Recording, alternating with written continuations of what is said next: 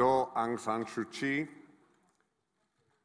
ladies and gentlemen, it's a historical moment. We welcome here one of the most extraordinary personalities of this century. A woman who has fought for freedom, against oppression, for justice, for the young people, for women. We are very honored that we have the privilege to listen to you this morning. It is your first visit abroad after 24 years, and you just told me it's practically exactly the day when you came last to this country, 24 years ago. And of course, we know that you have spent over 15 years of the 24 years in house arrest. We also welcome here a personality who has been distinguished for what she has done by practically every prestigious award, and particularly the Nobel Peace Prize in 1991.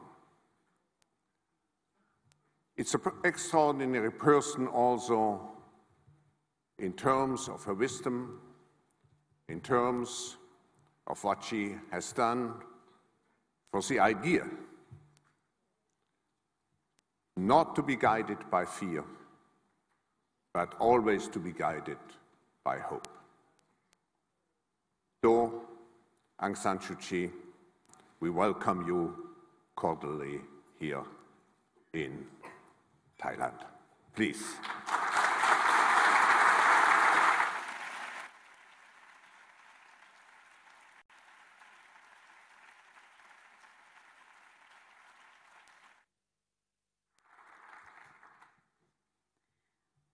I would like to begin by thanking Professor Schwab and all the organizers of the World Economic Forum who made it possible for me to come here. It has been a very interesting and very valuable experience for me.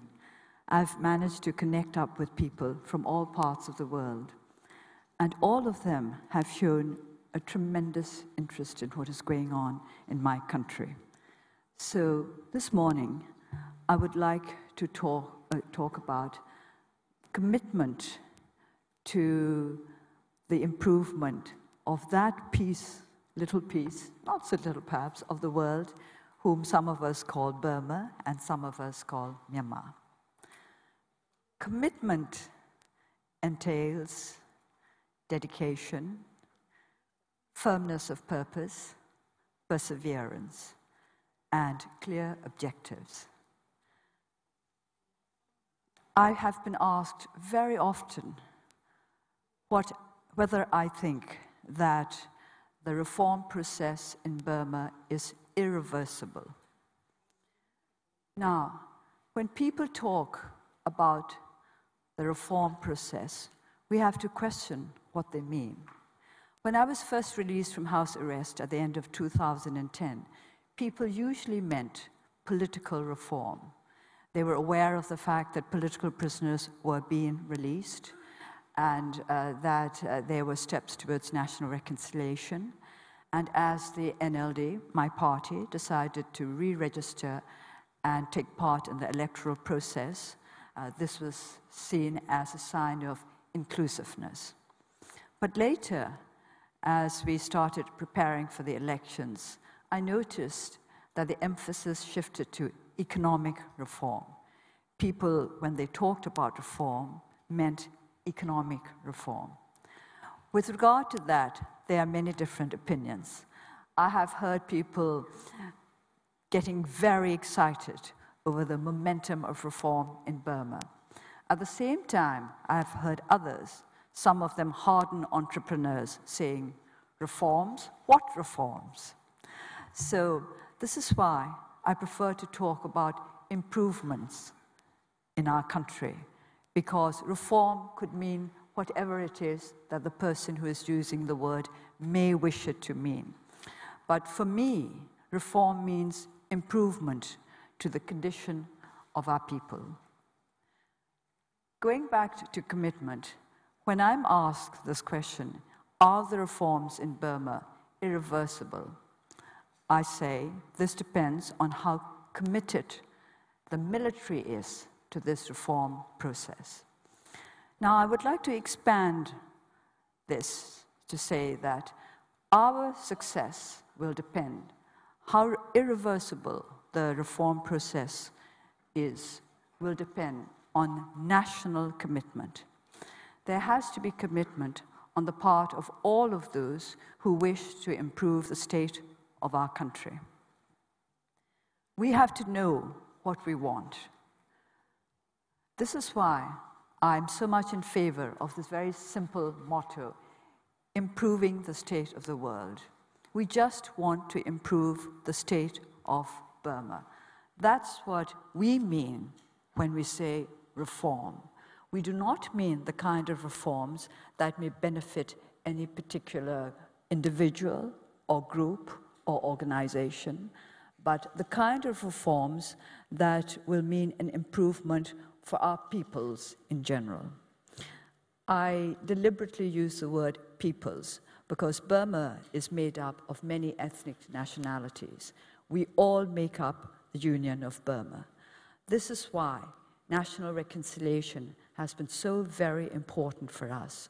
And now I think we should shift the emphasis from time to time from national reconciliation to national commitment, because it is national commitment that will bring us both national reconciliation and improvements in our material conditions. I have been studying the growing volume of work on failing and failed states and how to fix them. And in all this work, I have been particularly struck by one finding put forward by Paul Collier. He mentions that it has been found that a critical mass of educated people was important, in fact, essential in order to make reform strategies work. And by that, by a critical mass of educated people, he meant a large population and a large proportion of that population with secondary education. This was what struck me, secondary education. He was not talking about PhDs. He was not talking about university graduates. A critical mass of secondary education, educated people was what was necessary in order to successfully implement reform strategies. Now, this is very much in line with my way of thinking. We need basic education in Burma. I have been emphasizing this for the past month or so because I think there has so far been too much emphasis on tertiary education, even on postgraduate education. And I would like to explain that by basic education, I do not mean elementary education, but the kind of education that will enable our people to earn a decent living for themselves. It's as simple as that. The proportion of young people who are unemployed in Burma is extremely high. That, I keep saying, is a time bomb. For how long can these young people keep on depending on their parents, which is what they're doing, because they have no employment? And who are the people who are going to implement these sometimes quite ambitious reform strategies? Again and again, those interested in the new openings in Burma who have visited our country during the past month or two have remarked on the fact that there is a grave lack of people capable of carrying out the measures that the government is proposing. So who are going to carry out these measures? How do we find the people who will make sure that our reform process becomes irreversible?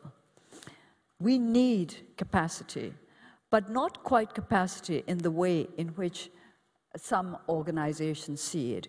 We need capacity to be built from the ground upwards. And this is where I would like all of you to help. I would like you to think very seriously about how to build up a strong, basic foundation for reform success in Burma. For the moment, please don't think too much in terms of how much benefits investment will bring to those who are investing. I understand that investors invest because they hope to profit from the ventures. Well, we agree with that, but we also hope to benefit from these investment ventures. Our country must benefit as much as those who have come in to invest there. So please think deeply for us. I have been listening to many speakers in this forum, and I was particularly struck by one comment, very simple comment, that we have to look to the questions of corruption and inequality. And I absolutely agree with that. We have to try to eradicate corruption and inequality as we proceed towards greater investment. We do not want more investment to mean more possibilities for corruption. We do not want investment to mean greater inequality. We do not want corruption to mean greater privileges for the already privileged. We want investment to mean, quite simply, jobs, as many jobs as possible. It's as simple as that. Job creation is extremely important in Burma. And together with job creation must go training, the kind of training that will enable our unemployed young to take up jobs, vocational training. We need vocational training and non-formal education much more than we need doctoral programs, which is not to say that I do not value higher education. Indeed, I value it very much. But we have to look to the needs of our country in a very practical way. So I'm speaking to you as somebody who lives in a society that is in great need of basic skills that will enable all our people to take part in our reform process. We want our national commitment to become firm. Without this national commitment, we cannot go forward. National commitment, we would like to link to regional and global commitment to shared goals. We all want a more prosperous, more peaceful world. We want to be part of that more prosperous, more peaceful world. We don't want to be marginalized. We don't want to be left behind. We don't want to fall by the wayside because we've chosen the wrong path. So I'm here not to tell you what to do, but quite simply to tell you what we need. And we want you to help us to find the answers. Many countries have grappled with corruption and failed, or are failing at the moment. I hope they will succeed at some time. We have to grapple with corruption. We want to succeed. I keep telling our people, it's true that we're behind everybody else, but that means we can learn from the mistakes of everybody else.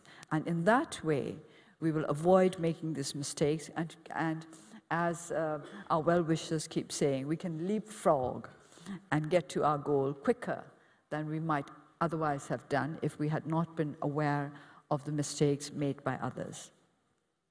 So in this meeting, I would very much welcome suggestions from all or any of you. I don't think all, because I suppose there won't be time for everybody to make suggestions, as to how we can cope with the problems of a country which is still yet at a stage when we are working towards national reconciliation. You have to accept that we have not yet achieved it.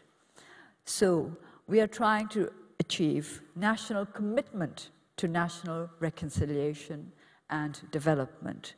So please, ideas, suggestions, practical ones, and please think of the opportunities that Burma is offering the world as opportunities for you as well as for us. I will take any questions that Professor Schwab and all of you may wish to put to me, but that is all I have to say. Please help us to meet our needs, and I think you will find it a very, very worthwhile thing to have done. Thank you.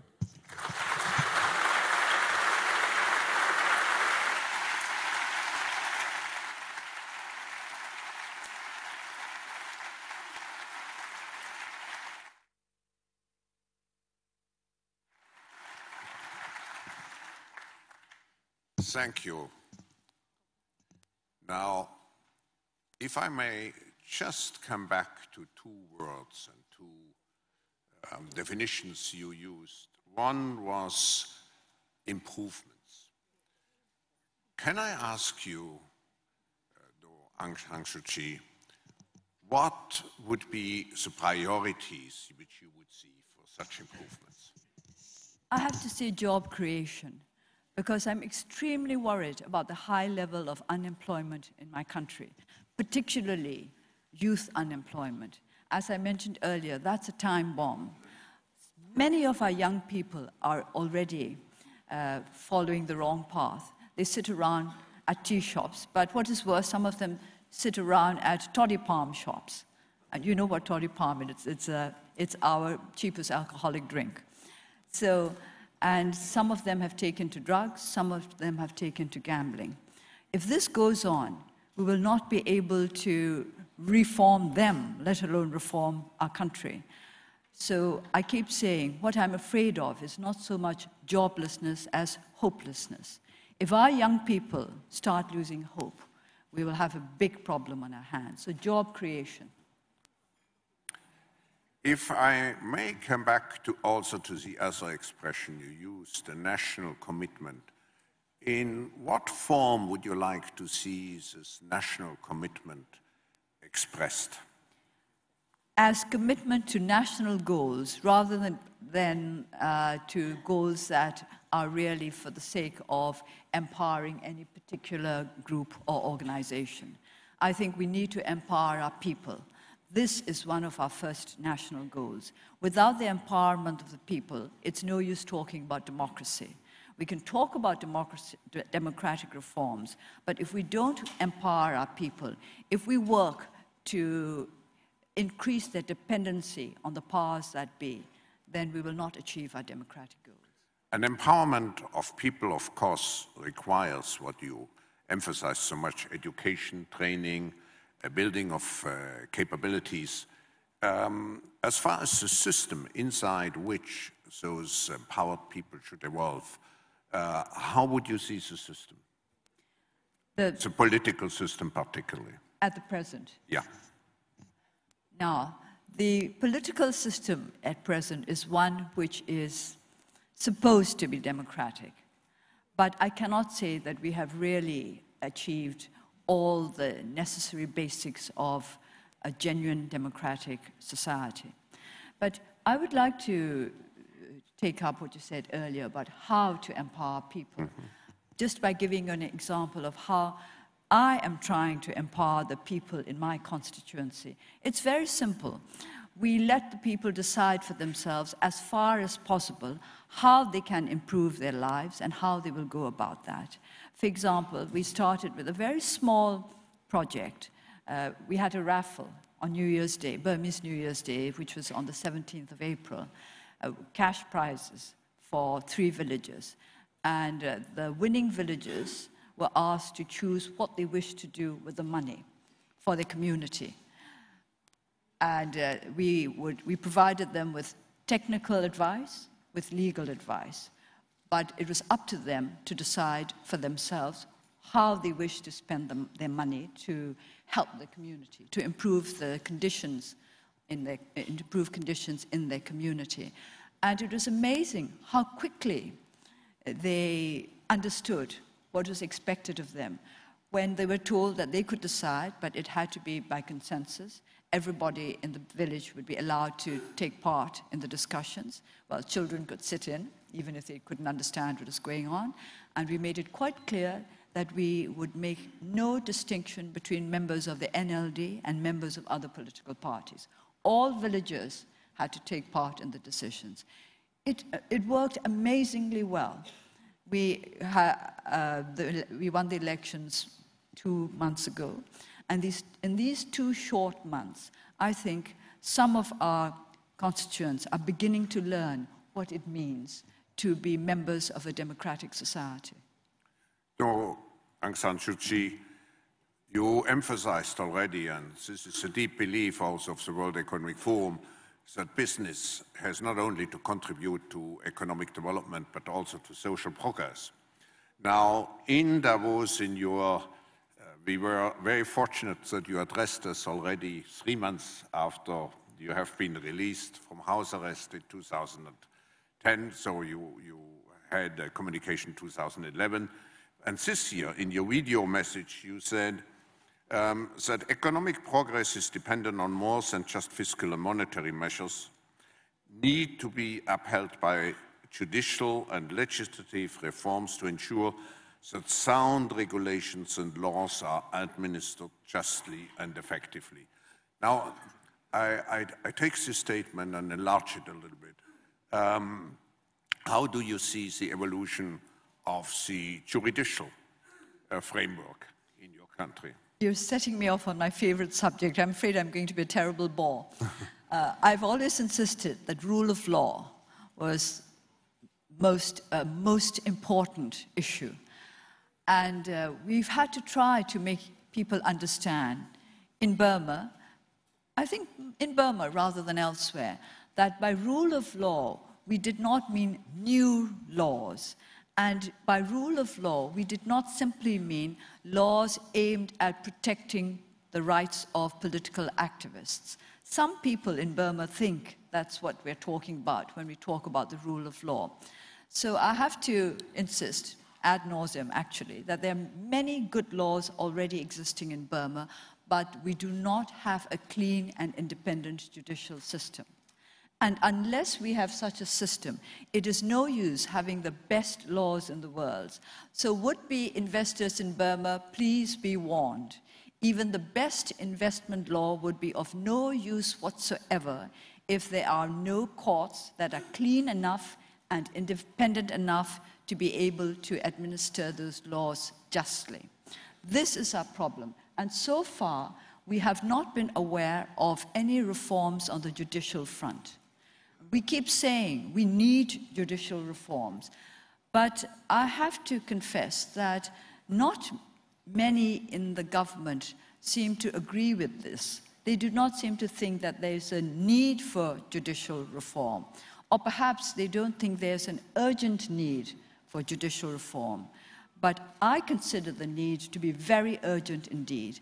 Let us start with rule of law before we start studying what the new investment law is about. Now, I would come back to this word of national reconciliation. Burma, Myanmar, has a very ethnically diverse population with very distinct cultures. How can you bridge those differences and achieve national unity and commitment? It's mutual respect, because mutual respect engenders mutual trust. And I say this from experience. This is not a dream. For the last 2 decades, we have been upheld by the strong support of ethnic nationality political parties. They are the organizations which have stood most firmly by us. Whenever we were going through difficult times, our ethnic nationality allies were always with us. So I can say from personal experience that it is possible not only to bridge our differences, but to build up a strong foundation of trust. We trust one another. When we were in trouble, we looked to the ethnic nationality parties to be by our side. I'll have to be quite open and say not to other Burmese, ethnic Burmese-based political parties, but to ethnic nationality political parties. So it works. We can learn to work together, to trust one another. The gap is nothing like unbridgeable. Billions of people have been on your side when you were confined to house arrest. Now you are the official chairman of the National League for Democracy, the opposition leader. What would you expect from the world to support you? And I have to add, to support the reconciliation process, not only as far as different people are concerned, but also politically in your country.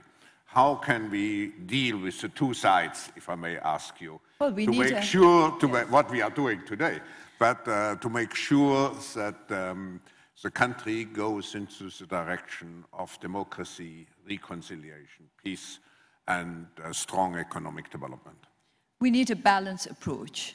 We would like the world to look at how much progress there has been on the political front, as well as on the economic front. I would not like you to be over-optimistic. I think optimism is good, but cautious optimism. These days, I'm coming across a lot of what I would call reckless optimism. That is not going to help you, it's not going to help us. So we need a balanced report. A little bit of healthy skepticism, I think, is in order.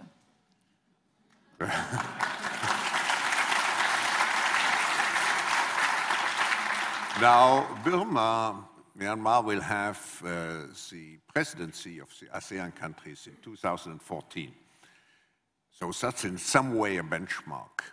What would you see to be concretely achieved by 2014, and how should the ASEAN partners reflect on what they would like to have achieved by 2014? What will be achieved by 2014 will depend to a certain extent on the other ASEAN nations. You must know what you want Burma to achieve, and you must let Burma know what you want it to achieve. I believe in working for whatever we want. I don't believe in handouts. So ASEAN should not engage in handouts. You must demand from Burma as well. You must tell them what you expect from them. You must tell them what you expect from the future chair of ASEAN. I think that is very much in order. We must all learn that we don't get anything for nothing. This is a very simple, basic lesson that I keep repeating to our people. We don't get anything for nothing. And there is no use in hoping unless you engage in genuine endeavor. No endeavor, no hope. That is a very simple formula. And I think ASEAN must insist on this. ASEAN must let Burma know what you expect from its chair of 2014. Madam, may I ask you a personal question? We are coming to the end of this session. What went through your thinking when you stepped down from the plane after 24 years and 1 month abroad? Well, let me tell you what went on in my mind before I stepped down from the plane. Because the captain was so very kind as to invite me to sit in the cockpit as we were making the landing, so I would have a good view of Bangkok spread out in its nighttime glory. And sitting in the cockpit, I looked at this very, very complicated control panel, very high tech. And it struck me that 30 years ago, my attention would have been riveted on that control panel. It would not have been engaged by all the lights below, because I've landed in New York, I've landed in London. In those past years, I'd seen, well, brighter lights than I saw that evening. But this time, I was completely fascinated by the lights because I had just left a Burma suffering from electricity cuts. I'd left Burma, when I left Burma 3 days ago, there were demonstrations, candlelight demonstrations going on all over the country, protests against electricity cuts that had been plaguing us for a month or so.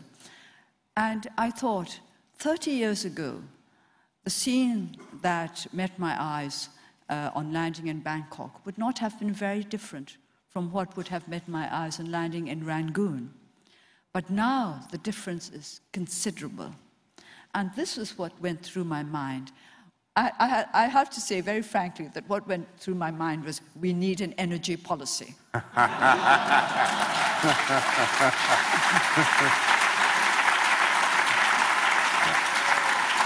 Now,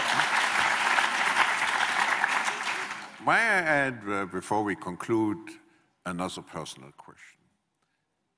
You had the admiration of the world because you showed so much strength during those many years of struggle. What gave you the strength? I was asked a question similar to this by young shapers, and I said DNA had a lot to do with it. But I think I should have mentioned something equally important. It was my mother who taught me to be disciplined and to put duty above everything else.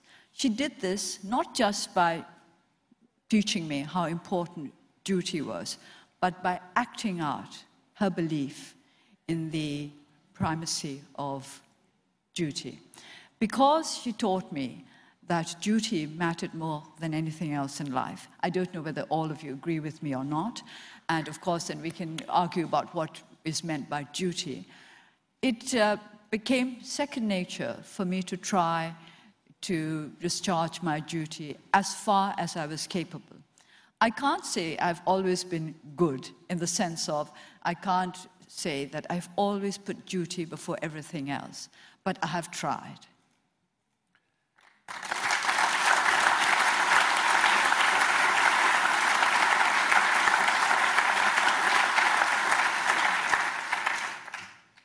We are coming to the end of this session, and Burma is blessed not only with natural resources, but with great human resources, as we just experienced over the last half an hour. Thank you so much for giving us the privilege to participate in this historical meeting. And I can certainly speak on behalf of all the participants if I say you have also in the future, in a very difficult situation, it will be difficult, but I think we all can be hopeful. You have all our support. We want to contribute to a Burma which corresponds to your objectives: peaceful, just, great engagement and empowerment of people, and particularly also a country with an engaged, young, and capable and well-trained young population. So thank you again, Aung San Suu Kyi, to be with us this morning. We wish you all the best. Thank you very much.